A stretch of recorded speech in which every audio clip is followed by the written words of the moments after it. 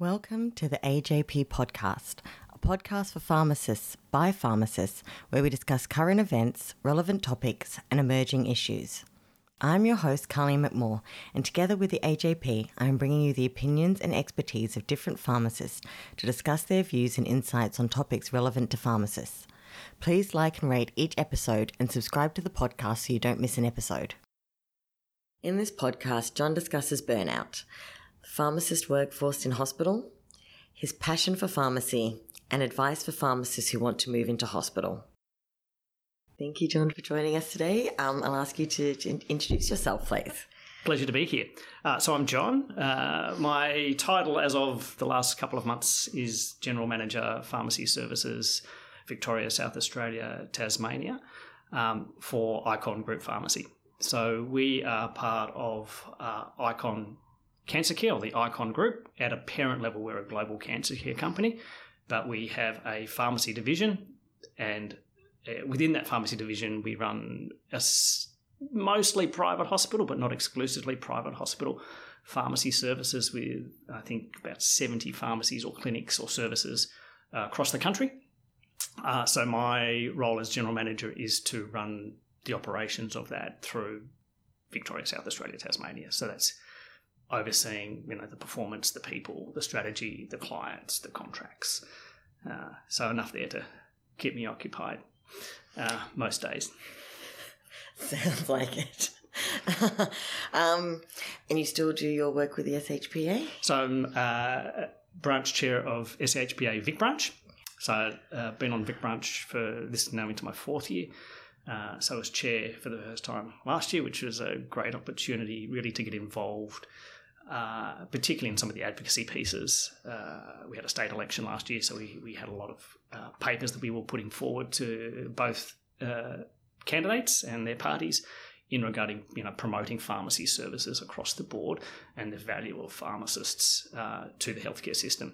So looking forward to a second year of that, coming up to our strategy planning day for 2023. Sort of end of this month, beginning of next month, which will really set our agenda for the year. Brilliant. Thank you. I thought I'd find out a little bit more about your roles, because those are both interesting roles. Your work with the SHPA and your role in operations can you tell us a little bit about what your roles involve and what drew you to them and your passion for the roles?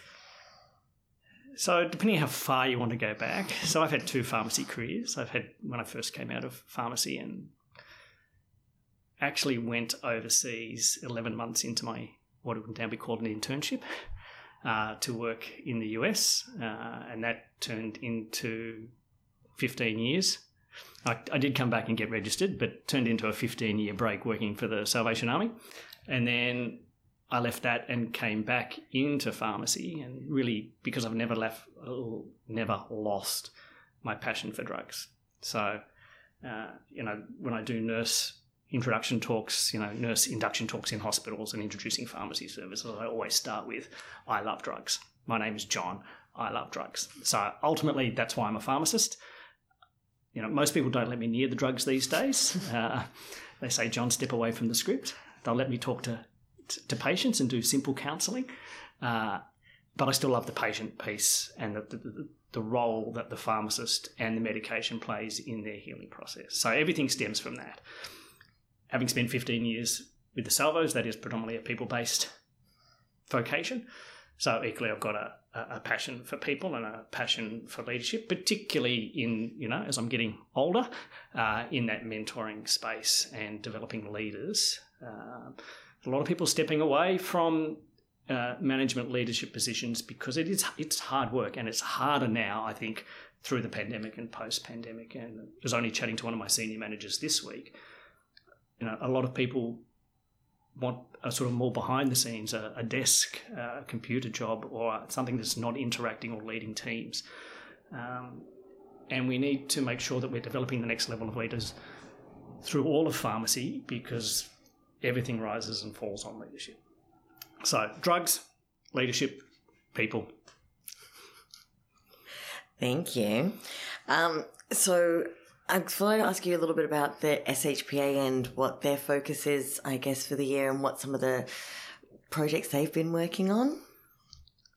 Yeah, so, look, we actually haven't set our strategic work plan for 2023. At our December wrap-up meeting for 2022, we decided that would be our first meeting where we'd go through and set what we want to do. But a number of the high ticket items that we talked about through last year that we want to continue to develop, strangely enough, mentoring.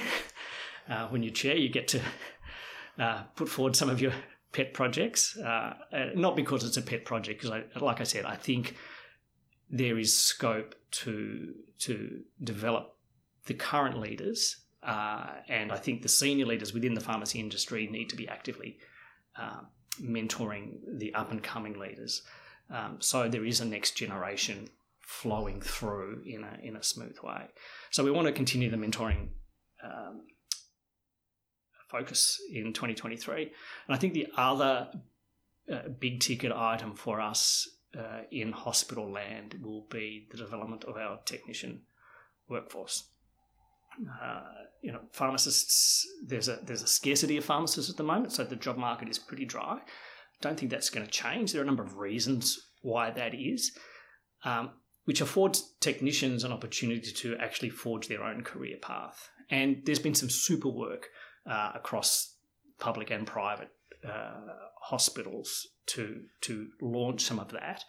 And we want to work with the people who are running those successful projects to how do we help them and how do we broaden that message across the whole of the industry. Because if we have successful techs who are skilled up, it releases the pharmacists to do the higher end pharmacy skill set tasks in that healthcare setting. So it really is important, I think, to the sustainability and the future of how we deliver healthcare in hospitals. I'm gonna ask about the ... that was just mentioned about the shortages of pharmacists, and sure. Because I think people will definitely want to hear what some of the thoughts are as to how it came about and how it will maybe stay that way. Yeah, everything goes in cycles. So those who've been in pharmacy for a while will know that there are times when there's been a lot of pharmacists and it's been easy to employ people. And there are times when we have the dip in the cycle where not as many people necessarily going through the schools. Now, I don't have those numbers, but there are people moving out of pharmacy because potentially it's because of burnout. It's potentially because of lower wages and just dissatisfaction. And people move and have more careers than they do perhaps when I first started. I'm not going to put myself in the old generation, but I'm getting that way. So people are moving and doing different things with their life. And so we're in the dip, in the trough of that cycle at the moment. So there is competition for the pharmacists that are in the market. And that's leading to, wage pressure, and there are people doing everything to keep their good people. And I think it really is an outworking of everything that got crystallised during COVID.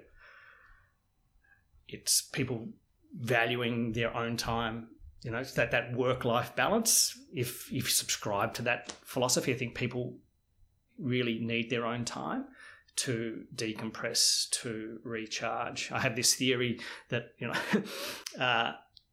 a majority of pharmacists are more on the introverted side rather than the extroverted side, and that means that they get their energy and recharge from being by themselves.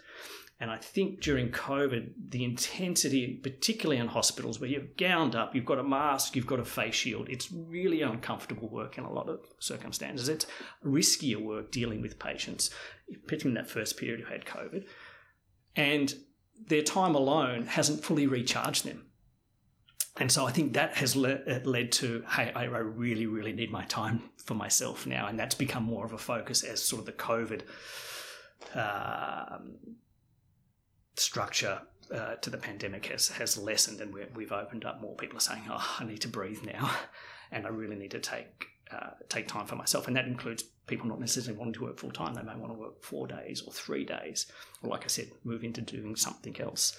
So that has put pressure in the marketplace. So there are actually less pharmacists around. And we talked a bit before we came on microphone about, there was people wanted to move from community into hospital because they saw, they were disenchanted with the community side of pharmacy, of sort of, if I can be crude and, just being lick and stick people. That is not what a pharmacist is, by the way. So, but you can be worn down into that perception, and hospital offers a different pathway to that. I think we're seeing the pendulum is swinging back into the middle because of the wages piece is increasing in community, and there are further opportunities in community anyway with the aged care spots that are being announced, with GP clinics and things like that. So it's probably not as great a flow from community into hospital perhaps there was pre-pandemic. Although I would like to change that again. Just speaking selfishly, if I could. So you've mentioned the burnout that yes. the pharmacists experienced, because there was a lot that happened with COVID, with shortages, people being sick, and all of the new implementation of ways of doing things. So can you tell us a little bit about how hospital pharmacy coped during COVID, and a little bit about that burnout that the pharmacists experienced? Yeah, well, let's take the first part of that. Pharmacists by their nature are doers. They will get in, and if a job needs to be done, they do it. They're very proactive. They're very open to doing different things. And that was required during COVID, particularly in the public hospital space. So there was the whole setting up of the vaccination centres, how those vaccines were going to be stored, decanted and put into ready administer forms, because there was a lot of people going through those centres. So there was a lot of labour needed to do that. So pharmacists were key to getting those centres up and running very quickly. So there was a whole change of skill set. There's a whole change of things that nobody had ever done before, to mass producing the vaccines in a format that could be readily given to the nurses to do the administration. Pharmacists were then allowed, in the community, were allowed to do vaccinations as well. So that's a whole other piece. But coming back to the hospital, then there was training of sort of technicians and taking people from the streets, the so-called subway sandwich hand, and turning them into a technician who could fill those syringes and keep that process going. I think that's probably the most seismic shift that happened during COVID, just the standing up of those centres and the rapid requirement for that to happen. So that takes a lot of energy. And you can run on energy and adrenaline for only so long. And if you don't have mechanisms by which to recharge yourself in an ongoing way, then you get worn down over time. And for most of us, we don't realise we're worn down. We're operating at 80% thinking that we're operating at 100%. And that's probably a fair description of a lot of pharmacists over the last 6 to 12 months. The other thing that affected that is we've taken pharmacists, again, particularly in the hospital system, out to do these specialised jobs, which means we've then got a gap within the, let's call it business as usual activities. And sometimes they're being done, firstly, with a smaller workforce, which was fine for the first, maybe until, when did Omicron hit? Christmas last year? Yeah. So 12 months ago, most people hadn't had COVID. The infections were very small. Then Omicron hit, and, we had absenteeism rates raised dramatically. And we, in our business, we graph those, and I can see them going from, personal leave going from, 10% to 30%. And you don't then have the people to backfill those roles. So people are doing more because we just don't have the people. And that leads to stress. The workload itself is a stressor. But pharmacists, being pharmacists, get in and do the job. And we just, I think over the last few months, as we've come out of the pandemic, seeing the effect of that. And certainly in our business, we've got a high focus on trying to address those imbalances that came through the pandemic. And now as we're sort of COVID normal, air quotes, we need to do something to make sure we're looking after those people for their own well-being, but also to keep workforces in place. And that's a tough gig at the moment. Interesting. So I guess I'd find out a little bit more about pharmacists, I guess, who want to go into hospital now, so there will still be some. So what would it involve for them to prepare themselves, the transition, and even some who want to work in community and hospital? So I think there are opportunities for everybody to tailor a career to what they want, and that may be different to what they're doing now. And certainly hospital pharmacy offers a different career path. Using a skill set that a community pharmacy has can transition easily into hospital pharmacy. It's just about learning sort of different methodologies, different drugs, the more acute side of the healthcare system. So the first thing a pharmacist who wants to transition into hospital has to do is say, yeah, I can do this. So my message to those people is, yes, you can do it. There is a thought among some of the people that we've talked to, because we've run our own nights to introduce people into hospital pharmacy, and people go, I don't know if I can do that. I don't know if I've got the skills to do that. Well, if you've got the basic pharmacy skills, yes, you can do it. The rest we will teach you. And again, whether you're working in a private system, which is more aligned to a community pharmacy, so there was the system leap is not necessarily as great as going into the public system, but equally going into the public system. If you've got the basic skill set and are willing to learn, then it's a career path that can be made, and all you've got to do is put your hand up, send off an email, respond to an ad.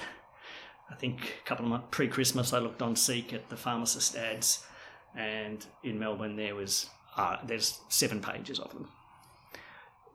There's a lot of opportunities for people in hospital right now. If they're, new year, new outlook, what am I going to do with my life? Come and work in hospital.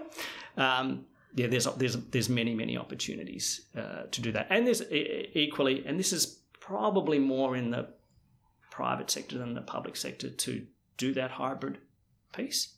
Certainly in some of the sites that we run, we have a retail pharmacy, a community pharmacy that's attached to the hospital pharmacy. So they do the work together. For example, the ambulatory discharge patients, so they'll come down from the ward and they'll come through the pharmacy at the front to have their discharge counselling, pick up the medications and things like that. So, there is ways for people to hybrid, or they can work in hospital Monday, Tuesday, Wednesday, and do community pharmacy on Thursday or Friday or Saturday or Sunday or whatever schedule they want to set for themselves. And we're seeing a bit of that where people don't want to commit full-time to one place. I'll do a bit here and a bit there. So we're looking at a more part-time workforce and having to fit that jigsaw puzzle together, for us to be able to provide those services. But if that's where people are at, then, that's not a closed door to have a conversation about roles that are available. So we were talking a little bit about technicians. So I guess I'd ask, is formal training getting put into place for them? Is there... Yes. So the Cert 3, which has sort of been the basic standard, some of those modules have just been rewritten. And for some hospitals, that's sort of a requirement to have done to progress through the levels, along with on-site training and sort of work, that 70% on the job style training. Equally, there is some specialty courses available to skill technicians into higher skill roles, or giving them a greater skill set to assist the pharmacist that goes beyond things like the Cert 3 and the Cert 4. In our business, we'd call them I've even forgotten what we're calling, which basically let's call them clinical technicians for want of a better term today, where they can go and assist the pharmacist by that might be, identifying the high-risk patients who need to be seen first, so you can actually triage. The pharmacist can triage their work, seeing the priority patients first, and then they work their way down the list, rather than the pharmacist having to do that. Even training technicians to do, taking a basic medication history that can be checked when the pharmacist comes and interviews the patient.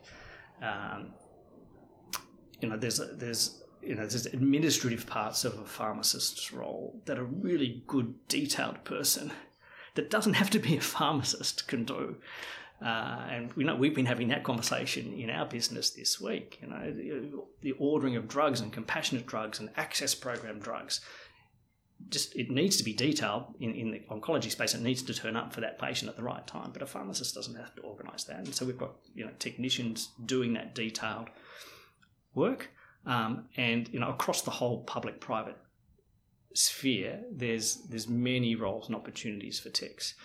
We're probably a bit behind time, so if we could progress, one thing in this country that's been in the UK for many, many years is technicians checking off drugs and having the tech, if I've got that one right, become legislated in this country, or let's start with the state. Again, freeing up pharmacists, if we can have a valid process that is shown to be safe. Another great opportunity for technicians. So I'm from the UK. I did some, that's why I qualified. So I guess I know all about the technicians and and their NVQ training. So I guess I would say there's always been a worry that if technicians get upskilled, then there might be less roles for pharmacists because technicians will be more financially viable. Like they're a cheaper option than pharmacists. So if they're taking on more roles, then pharmacists will have some extra roles that they can take, but will ultimately result in needing less pharmacists. Yep. That is a prevailing view amongst some people. My view is that that's a false philosophy. Because if you look at our health system at the moment, across the whole spectrum, from primary care in GP land, there's not enough GPs. Okay, so what are the things that GPs absolutely have to do? And then what are the things that you could potentially get a nurse or a pharmacist? And, we've seen the debate about pharmacists prescribing and all that sort of stuff, but we have to have those conversations because we don't have enough GPs. So the question is, how do we use pharmacists in that space where it's appropriate and safe and that the health outcomes are positive? And then now we're saying, okay, the pharmacist's going to do that, so they can't do the job that they were doing before, but a tech could do that. And I think the scale moves and broadens out beyond a narrow thinking about my ego that I'm the only one who can do this job. So I think there's huge opportunity. I'm secure enough in my own role as a pharmacist that I would love technicians to do more to complement what pharmacists do so that we can overall get better health outcomes. If I'm doing it as a job, but if I'm trying to protect my own job, probably looking at it the wrong way. So one thing that sounds really good about hospital pharmacy is the collaboration between different healthcare professionals. Yep. Pharmacists, and I think in community it's not always the same. Can you tell us a little bit? Well, it's more immediate in hospital. So as a community pharmacist, which I was a long time ago, if you had a script that had a question, you'd ring up the doc and you'd have a chat to them. But in the acute setting, particularly in the public system where there's a hierarchy of doctors, the pharmacists are interacting and training and educating the doctors at the same time. And there's a conversation about the care of that patient. And the pharmacists are inputting into that conversation. That same doctor hierarchy doesn't exist in the private system. There's mainly just the VMO, the visiting medical officer, sort of the consultant. But there's still the conversation that goes on with that doctor when you've got a question on that chart that it's an immediate health need. that you can speak to the doctor, but equally you can speak to the nurses, and you're checking in with the nurses on a daily basis. So you're going around your wards and you're making an assessment of those patients and who needs to be seen and what conversations need to be had, and that those doctors and nurses will come to you as well as being the pharmacist for that ward with questions for their patients. So that it happens at a more interactive level in a hospital perhaps than it does in community, generally speaking. And some processes would have had to have changed in the hospital as a result of COVID. So I think in community there's been digital health that has really taken off, and that's become, as a consequence, in telehealth. And have there been some processes that have changed in the hospital? Probably not as much, or we haven't seen them immediately. Look, we've seen minor things. We've seen, the electronic transmission of scripts as a sort of a pandemic measure, which was extremely valuable. And, we're fighting to keep in some circumstances. I think there's some legislative changes being flagged at the moment, which as SHPA, we have put forward a response to the Department of Health to have some input into that legislation, which is one of the great parts about being part of SHPA, is being able to influence legislative frameworks. Not a lot of advancement in technology in the immediate, certainly in my sector, in my part. It has, I guess one of the ones it has increased the amount of telehealth. And some of that is continuing on. It's now, before COVID, what is Teams? What is WebEx? What is Zoom? But now that's how we generally meet. So there's the ability to do that more in health as well.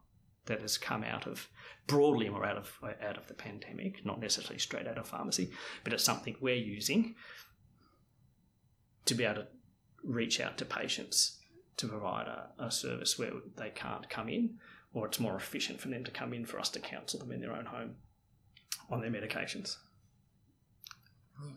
So the legislative frameworks you just mentioned, it's a long word.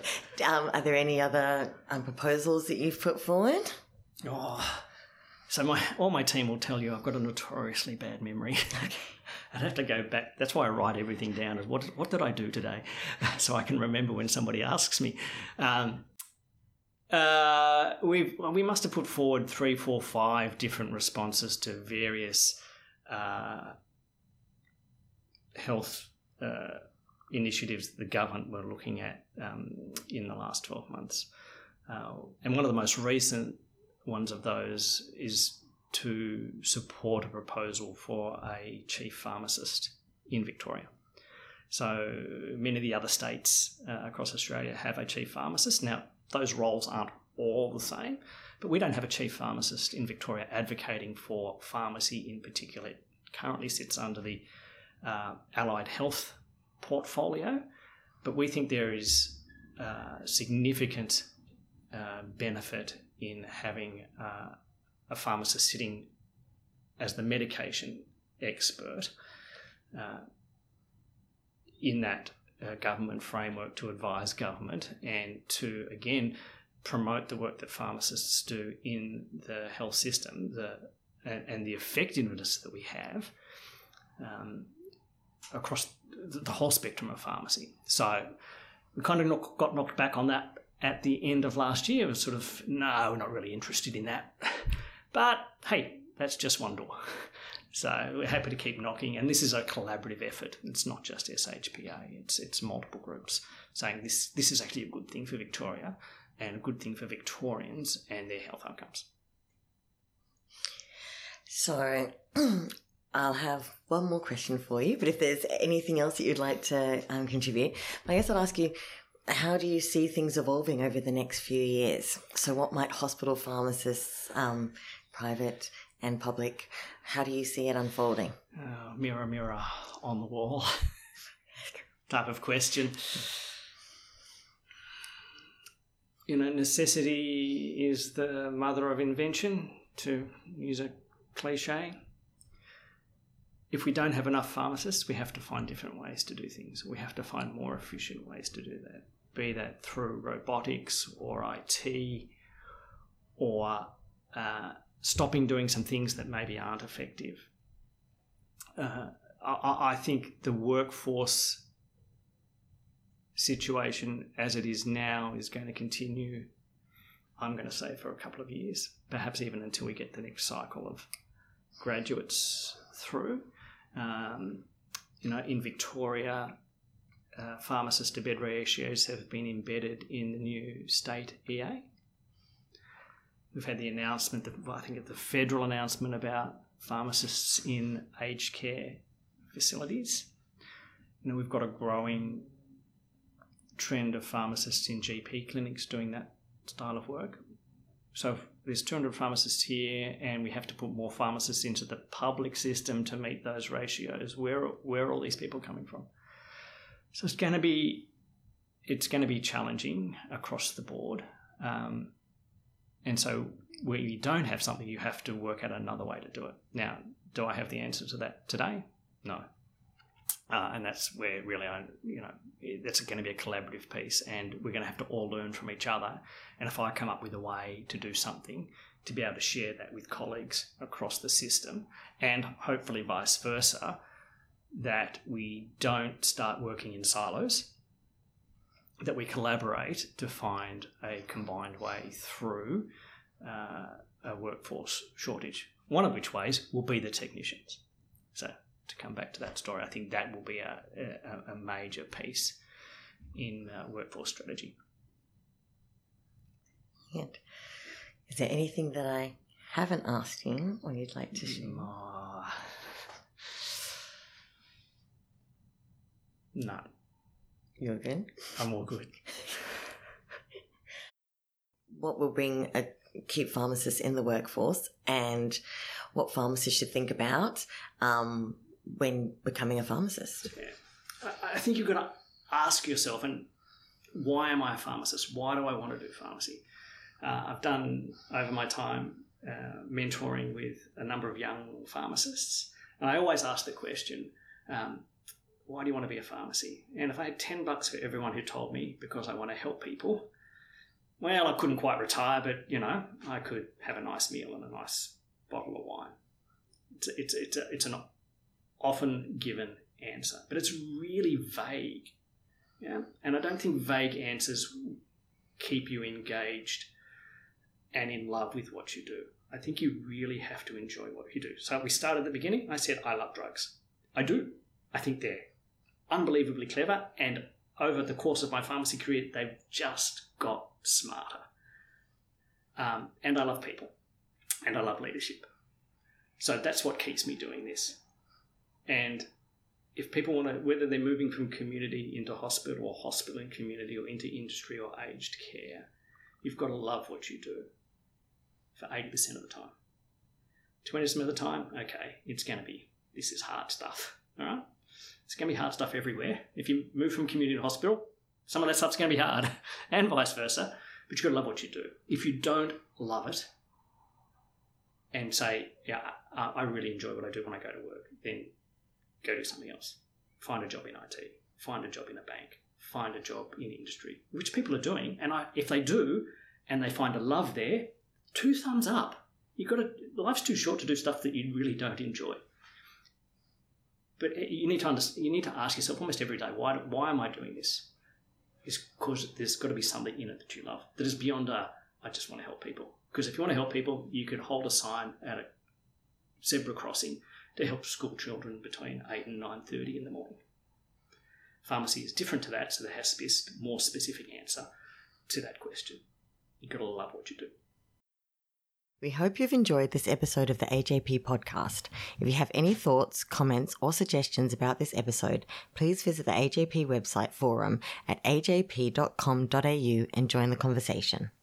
If you have any suggestions for future topics or would like to participate in the podcast, please follow us on Twitter at AJP Podcast and send us a message.